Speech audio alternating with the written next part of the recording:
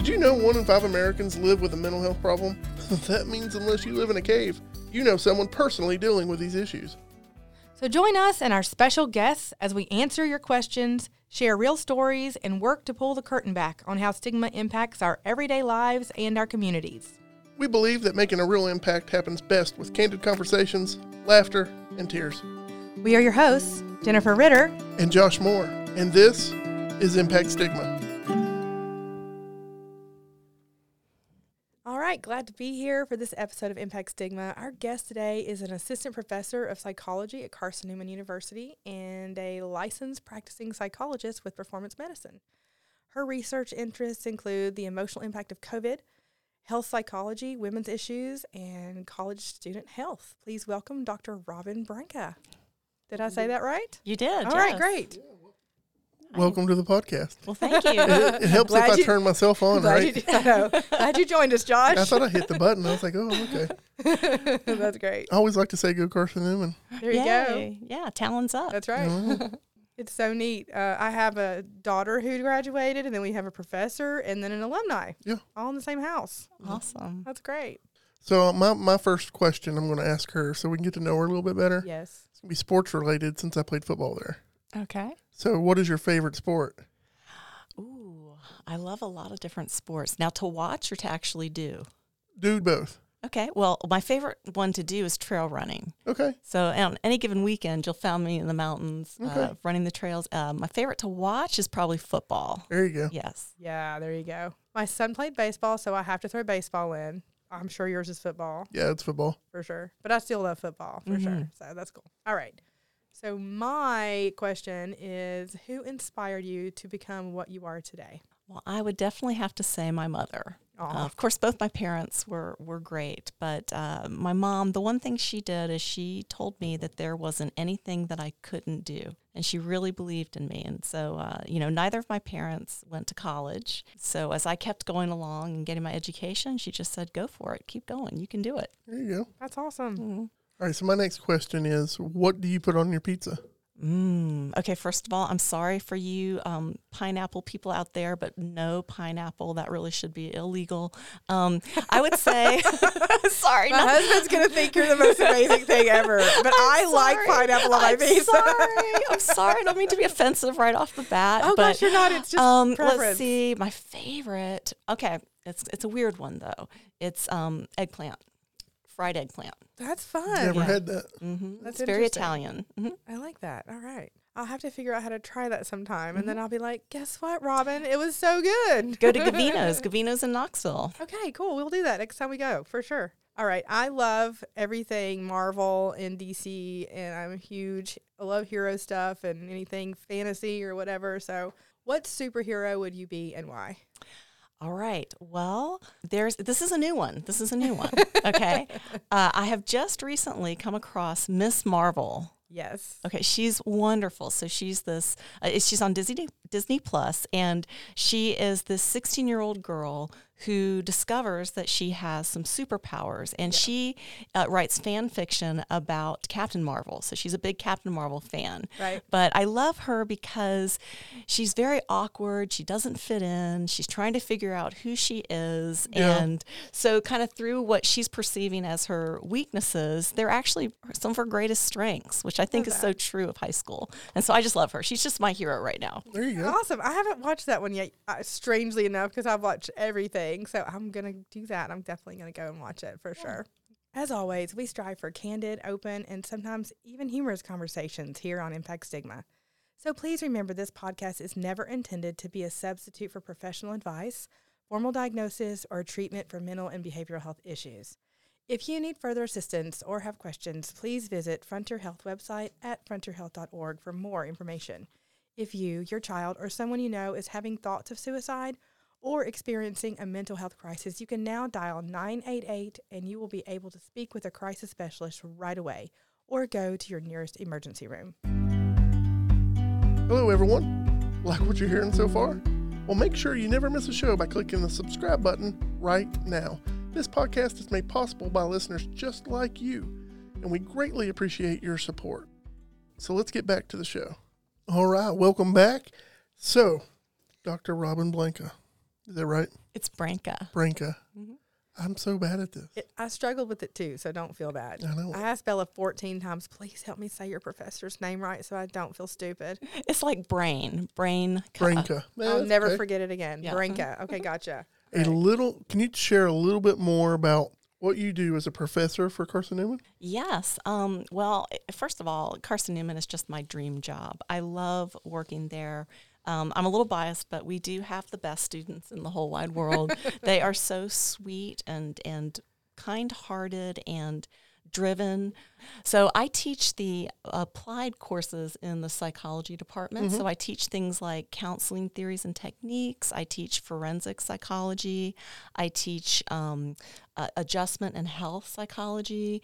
I teach intro psych and abnormal psych, things like that. Mm-hmm. That's awesome. What was my daughter's favorite class that you taught, by the way? Just out of curiosity. You know, I'm not sure, but she did love my adjustment and health class because in that class, every class session, we do a relaxation training exercise. She talked about that. Yeah. So if you fall asleep in class, in that class, it may actually improve your grade. Oh, that's fantastic. I love that. Can we do that at work? That's the class I needed. I know. Just a downtime. I had one class in that department. And the project, they gave us money, this fake money and stuff, and you had to do the society thing. So me and another guy in the art department went back and made copies of them. So we made millions of dollars in fake money and paid a hitman to kill everybody in the class. So if you died in the class, you had to turn your seat around and stare at the wall the whole class. So we brought a pack of cards that everybody killed and just sat in the middle playing cards the whole class while everybody else. He said, it's real life. That's what could happen. Yeah. So, oh my gosh, I can't believe that you did that. Thank you for sharing that amazing story. That's funny. Reminded me of that because all those classes are together in that same building. Yeah, that's great. It's pretty funny. That is. All right. Would you care to share your personal experience with burnout over the last few years and how mindfulness and resilience practices helped you overcome it? Well, I'll be honest. COVID, I really didn't get burned out during COVID because I kind of went right into action mode. Yeah. It actually fueled my desire to help people, and there were so many people that were needing help at that time. And, when it first hit, of course, we all went online. All the schools went online, and I got to spend a whole semester with my son in the other room. He was doing his classes online. I was doing my classes online. So we had some real quality time there. My husband is a pulmonary critical care physician, and so obviously his work picked up quite a bit. I would say. Yes, and so I had to kind of go into this protective mode. I was protective of my students, protective of my son, protective of my husband. And so for me, that was kind of energizing. But I have certainly been burnt out at other stages in my life. I would say graduate school was really tough because I was working 3 jobs, sometimes 2 jobs at one time because I was the on-call counselor as well as teaching courses. So yes, I was pretty burnt out then. And I actually used a lot of the things that we're going to talk about today to help me. Oh, I don't know if I could have went to school during the pandemic. That would have. Well, I mean, we'll get into it because that's kind of what I wanted to talk about. But I remember it was so hard because Bella had to come live at home. Mm-hmm. It was so hard because she was so excited to go to school. And then she ended up being like, okay, I was so pumped up to go. And now I'm home. What's going on? And we've talked about your kids struggled. My kids struggled. And so that's definitely something that, we wanted to talk about. So, but the burnout part has to do with what you saw, and I don't know if it was something you saw, if you didn't experience, if you saw others that saw it, that dealt with it. Oh, 100%. My students, I saw such a change in them, and even when we came back to school, because at Carson Newman, we tried to keep things as normal as possible. I mean, we went right back to school the next semester.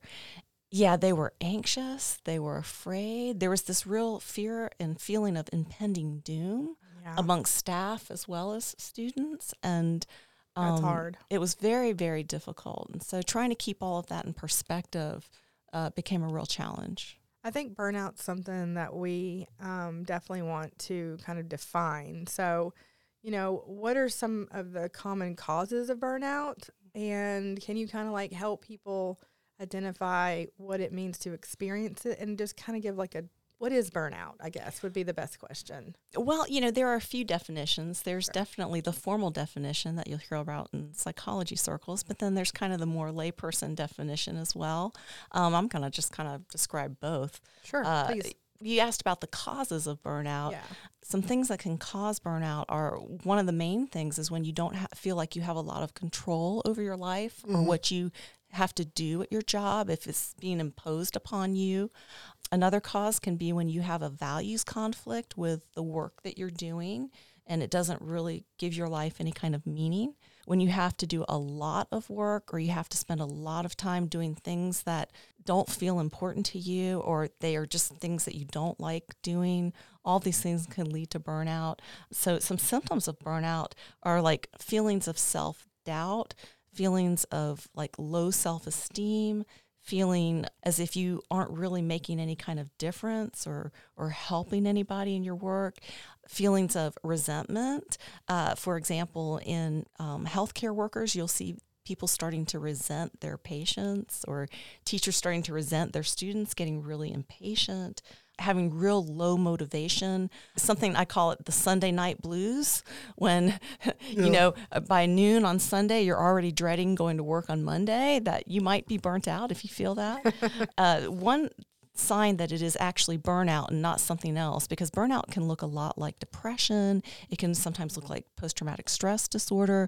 But one thing we know with burnout is it gets better when you go on vacation. So all of those symptoms start to kind of go away when you're away from the job or your work. But depression is going to stay with you. That makes sense. Yeah. So how does mindfulness help in managing stress and preventing burnout? Well, mindfulness can help with a lot of the physical symptoms that you get with burnout, because when you're burnt out, your body kind of goes on high alert and you stay in what we call sympathetic hyperarousal. If you remember that fight or flight response that you heard about in college, yes. You're ready. You're ready for something bad to happen. Got that sense of impending doom there's a physiological reaction to that. So you're going to produce more stress hormones like cortisol. You're going to have accelerated heart rate. You're going to have higher blood pressure. You're going to have shortness of breath. You're going to have muscle tension, which leads to things like headaches and clenching your teeth and sleep problems and all of that. And mindfulness can very much help to engage the parasympathetic nervous system, which is the opposite of that, which helps you to what we call rest and digest, helps you to calm down, helps you take deeper breaths. So mindfulness can help you with that. It can also help with those psychological symptoms, because what mindfulness does is it puts all of those fears and sadness feelings that you have into perspective. You start to really see things as maybe not quite as important as the credit that you're giving them. Mm-hmm. So can you discuss some specific mindfulness exercises that could just be practiced daily and kind of help build that resilience and just help with curb burnout? Yes. Well, when we talk about mindfulness, there are two aspects to it. There's usually a kind of physical, cognitive aspect, but there's also an attitude that you have to have with mindfulness. We talk about something called beginner's mind. If you've ever been on vacation, something that people will often do when they go on vacation is they will look for the Walmart of this new place that they're in. And then they walk through Walmart and they're so excited to be in Walmart because they've never been in this Walmart, okay? That's true. And they're looking for all these things. How is this Walmart different from my Walmart? And it's just so exciting. You're so excited. You're walking around CVS or Walmart, but you're in Puerto Rico. And so it's really cool. Well, what if we could walk through our lives every day as if we were on vacation and as if we were children that had never experienced it before? And that we call that beginner's mind. So that's one attitude, that if you can just get kind of excited and curious, non-judgmental, accepting of everything that's happening to you in this current moment, you are going to become happier pretty quickly. And so I will tell my students, I want you to walk outside of class today, and when you go to your next class, I want you to pretend as if you're on vacation and you've never seen this campus before, and use all 5 of your senses to experience that walk. That would be a mindfulness walk. So, there's an attitude. As well as that, you can do some real simple things like deep breathing, we know that deep breathing is going to engage that parasympathetic nervous system. It's going to slow everything down.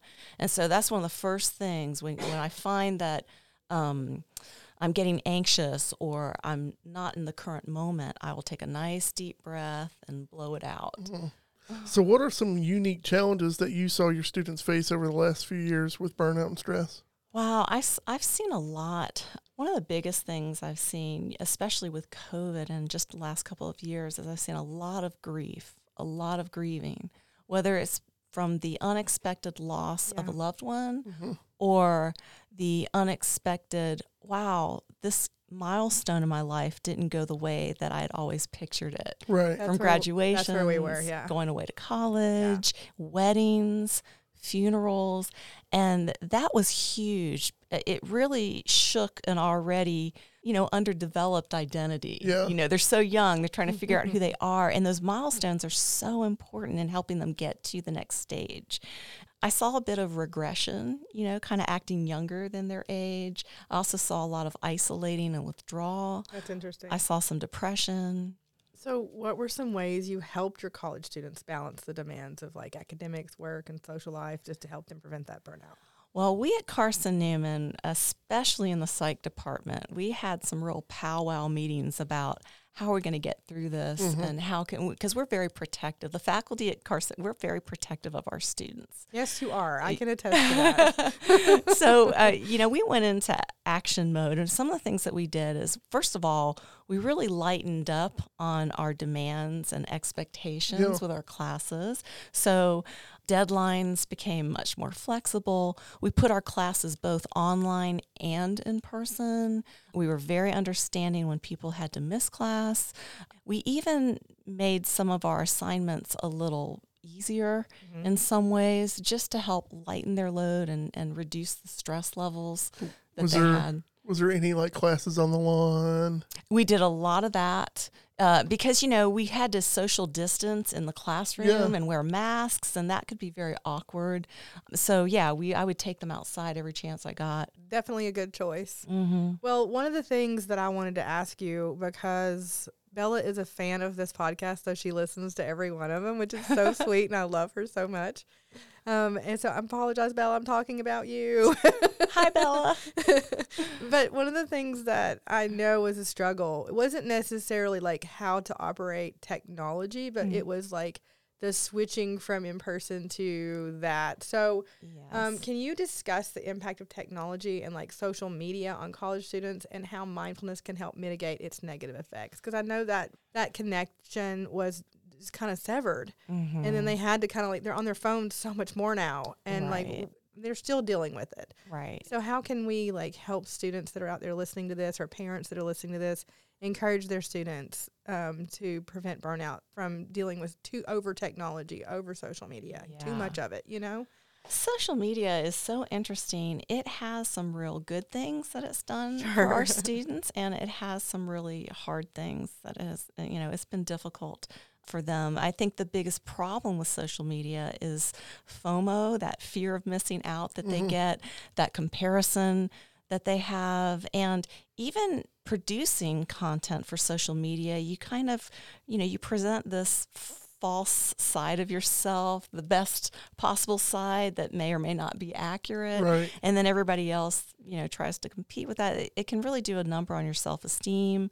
The good side of it is that if you interact with people through social media, you can actually have more social connections and feel more connected. So one of the tips I would give to make it healthier is to avoid the scrolling and the trolling and get more interactive with people through social media. So, put those likes on there, say a positive comment, don't engage in the negativity. Another thing I would say to make it healthier is to be more intentional when you pick up your phone and before you hit that Instagram button. Think about what you're wanting in that moment. What are you looking for? Are you feeling lonely? Because if you're feeling lonely, you're wanting connection, you're actually going to feel more lonely after scrolling through 100 pictures of people on vacation. Right. I feel that way. I find that's a good point. Because I don't think I even associated that with that. But you're right. It does make you feel I don't really comment on people a lot. I usually just look at things because I just like to look at things. And you're right. I think when I just mindless kind of like doom scroll, it's like, okay, now I'm just sadder than I was. Well, it's just like television, now Instagram, for example, it's mostly marketing. Yeah, and marketing's going to create FOMO intentionally so that you'll try to buy something that will make you feel better or feel more connected. Yes, I've done that. Mm-hmm. Yeah.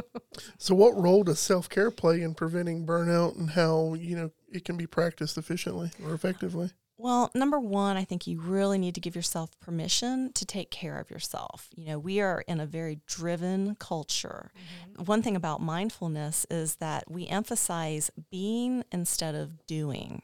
And so you think about that for a minute. When you meet someone, you don't want to, we ask people, what do you do? Where do you live? That's true. Well, none of these things really matter. That's true. The better question would be, who are you? What do you like? And so giving yourself permission to just be and is very, very important. But also when you talk about self-care, I think of things like, getting your sleep, eating right, allowing yourself to practice some relaxation exercises, and just giving yourself permission to be human is so important. If you are going to engage in some kind of self-care practice like diet, exercise, meditation, you need to do it first thing in the morning or right before bed at night, because then you actually get more benefit throughout the day if you actually practice it during those times. That's good. And I like the fact that none of the things that you said had anything whatsoever to do with sitting in a bubble bath or getting your nails done or getting a massage or getting your hair done or the things those all cost money. I know. And our students can't afford those. Right? No, but it's extremely important because there's very much a misconception in the world that's like self-care looks like something like that, and it's not. It's really more like helping yourself be more about who you are. Yes. Does that make sense? Mm-hmm. And bringing that out in others and appreciating that. Just appreciating yourself and appreciating others just for simply existing. Yeah. Because we are so precious. We were made and we all have a very special gift. There will never be another one of us on this world and in this planet ever again. And so searching for whatever that thing is that we're supposed to do, and not do, but be in the world is really, really important. And we can bring that out in others, especially if we're always looking for that precious thing. That's whether really cool. whether they're laying in a ditch somewhere or a CEO of a big company, who cares? Right. I love that. Yeah, absolutely. So can you talk about the importance of setting boundaries and saying no when it comes to preventing burnout? Yes, that's actually crucial. I gave a talk to a group of physicians a couple of years ago about physician burnout, because that's one occupation that we're seeing a huge increase in burnout. And that was one of the main points I made. When you are a caretaking person and you're interested in helping others, you often have a difficult time setting boundaries. And so first I had them all practice the word no. And so audience out there, let's all practice together. When someone asks you to do something, no. If that feels too harsh, another suggestion I have is that anytime, start paying attention to all the times during the day that someone asks you to do something, and here's the answer you can always give: I'll let you know tomorrow. And that's really important. I love that. I'll let you know tomorrow. And then what I want you to do is I want you to go home, think about the request, and ask yourself this question: do I really want to do this? For me, is there something that I want to do, that this is important to me, that this is meaningful to me? And if the answer is no, I don't care how big the puppy eyes are of the person across from you, practice saying no, sleep on it, and be good to yourself, because every time you agree to do something, it's actually going to take away from something else. It's not free. Right. There's no free yes. It always has a cost.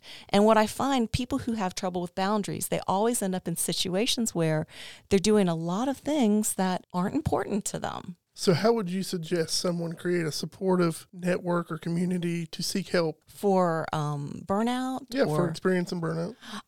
Well, number one, be very mindful of the people that surround you, because if you're burnt out, again, you might be one of these people that can't say no, and you will unfortunately tend to attract people who want you to do a lot of their stuff. Yeah.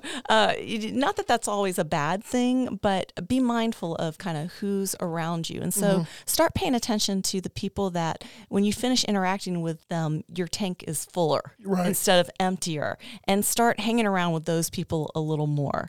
That will start to create a great community. The other thing is talk about it. Be honest with yourself. Be honest with the people at work. And if you are in a position of power in an organization, you really need to pay attention to the example that you're setting. One of the big problems I see is people do not take their vacations. There was a study done recently where they found that over 40% of Americans do not even take any of their vacation days. Oh, yeah, I believe that. And what often happens in organizations is you'll see the boss person never taking a vacation day. Well, and that makes everybody else feel very awkward about taking their own vacation days. And so that's a good point. Yes. And so setting that example, whether you're in a position of power or, so doing that. And of course, there are hotline numbers that you can call. I've got a few links that I sent for the end of the podcast. We'll definitely make sure that we add those upon the board. When we post the podcast, absolutely, it'll be part of that for sure. All right, one last question. Mm-hmm. If you could step into our shoes and this podcast, what would you ask yourself that we didn't? It's one of my favorite questions. Gosh, I think since we're talking about burnout, I think one of the deeper things about it is ask yourself, what is the greater purpose for me to be here on this planet? And how much of my day do I spend actually engaging in something that's going to make that happen in the world? If you can start seeing everything that you do as leading towards that bigger thing, you're going to feel much better. Mm-hmm. I agree. Yeah, I get that. Thank you. That was really great. I really appreciate you coming and being here. I have been waiting for this. You have no idea. Oh, me too. It's been so exciting. I'm very honored and privileged to be here. We are honored to have you for sure. Yeah. So I just wanted to say thank you so much for coming. It's been a pleasure. This has been a really good, informative episode, and I've learned things that I didn't know. So that's really great. So for all our Impact Stigma family, we hope you enjoyed this episode of Impact Stigma, and thank you all so much for continuing to tune in. Yeah, don't forget to subscribe and like and share all that stuff. You can find us on Amazon, Apple Music, and Spotify. All the good places. Yeah. Remember, leave a recommendation and share with your friends, because you kind of never know who you're going to make an impact with if they may need to hear this. So we can't wait to spend time with you all again soon. And thank you for continuing to help us make an impact. Stigma can make mental health problems worse and even stop a person from getting the help they need. Untreated mental illness places an enormous economic and emotional burden on our communities. The economic burden alone is in the billions, and that directly affects all of us. We all play a crucial role in creating a mentally healthy community, one that is inclusive, rejects discrimination, and supports recovery. For us at Impact Stigma, this is way more than just a podcast. It is about igniting our communities, sharing our stories, and working together with listeners like you. We invite you to find out more about Impact Stigma on our website at impactstigma.com. One way you can make an impact right now is by sharing our podcast with your friends and family, because you never know when something we talk about might be the reason someone you love asks for help. Mental illness is not a personal failure. We can't do this without you. So if you feel inspired to get involved, first, subscribe to this podcast. Then go visit our website at impactstigma.com. Watch the video and read about how you can become an impact maker. Thank you for listening to Impact Stigma. We're so glad you chose us. We want to thank our guests again for sharing your impactful story and doing your part to impact stigma. Join us next time as we enjoy some laughs and hear impactful stories. Until then, this work needs you. So go be an impact maker. Thank you and be blessed.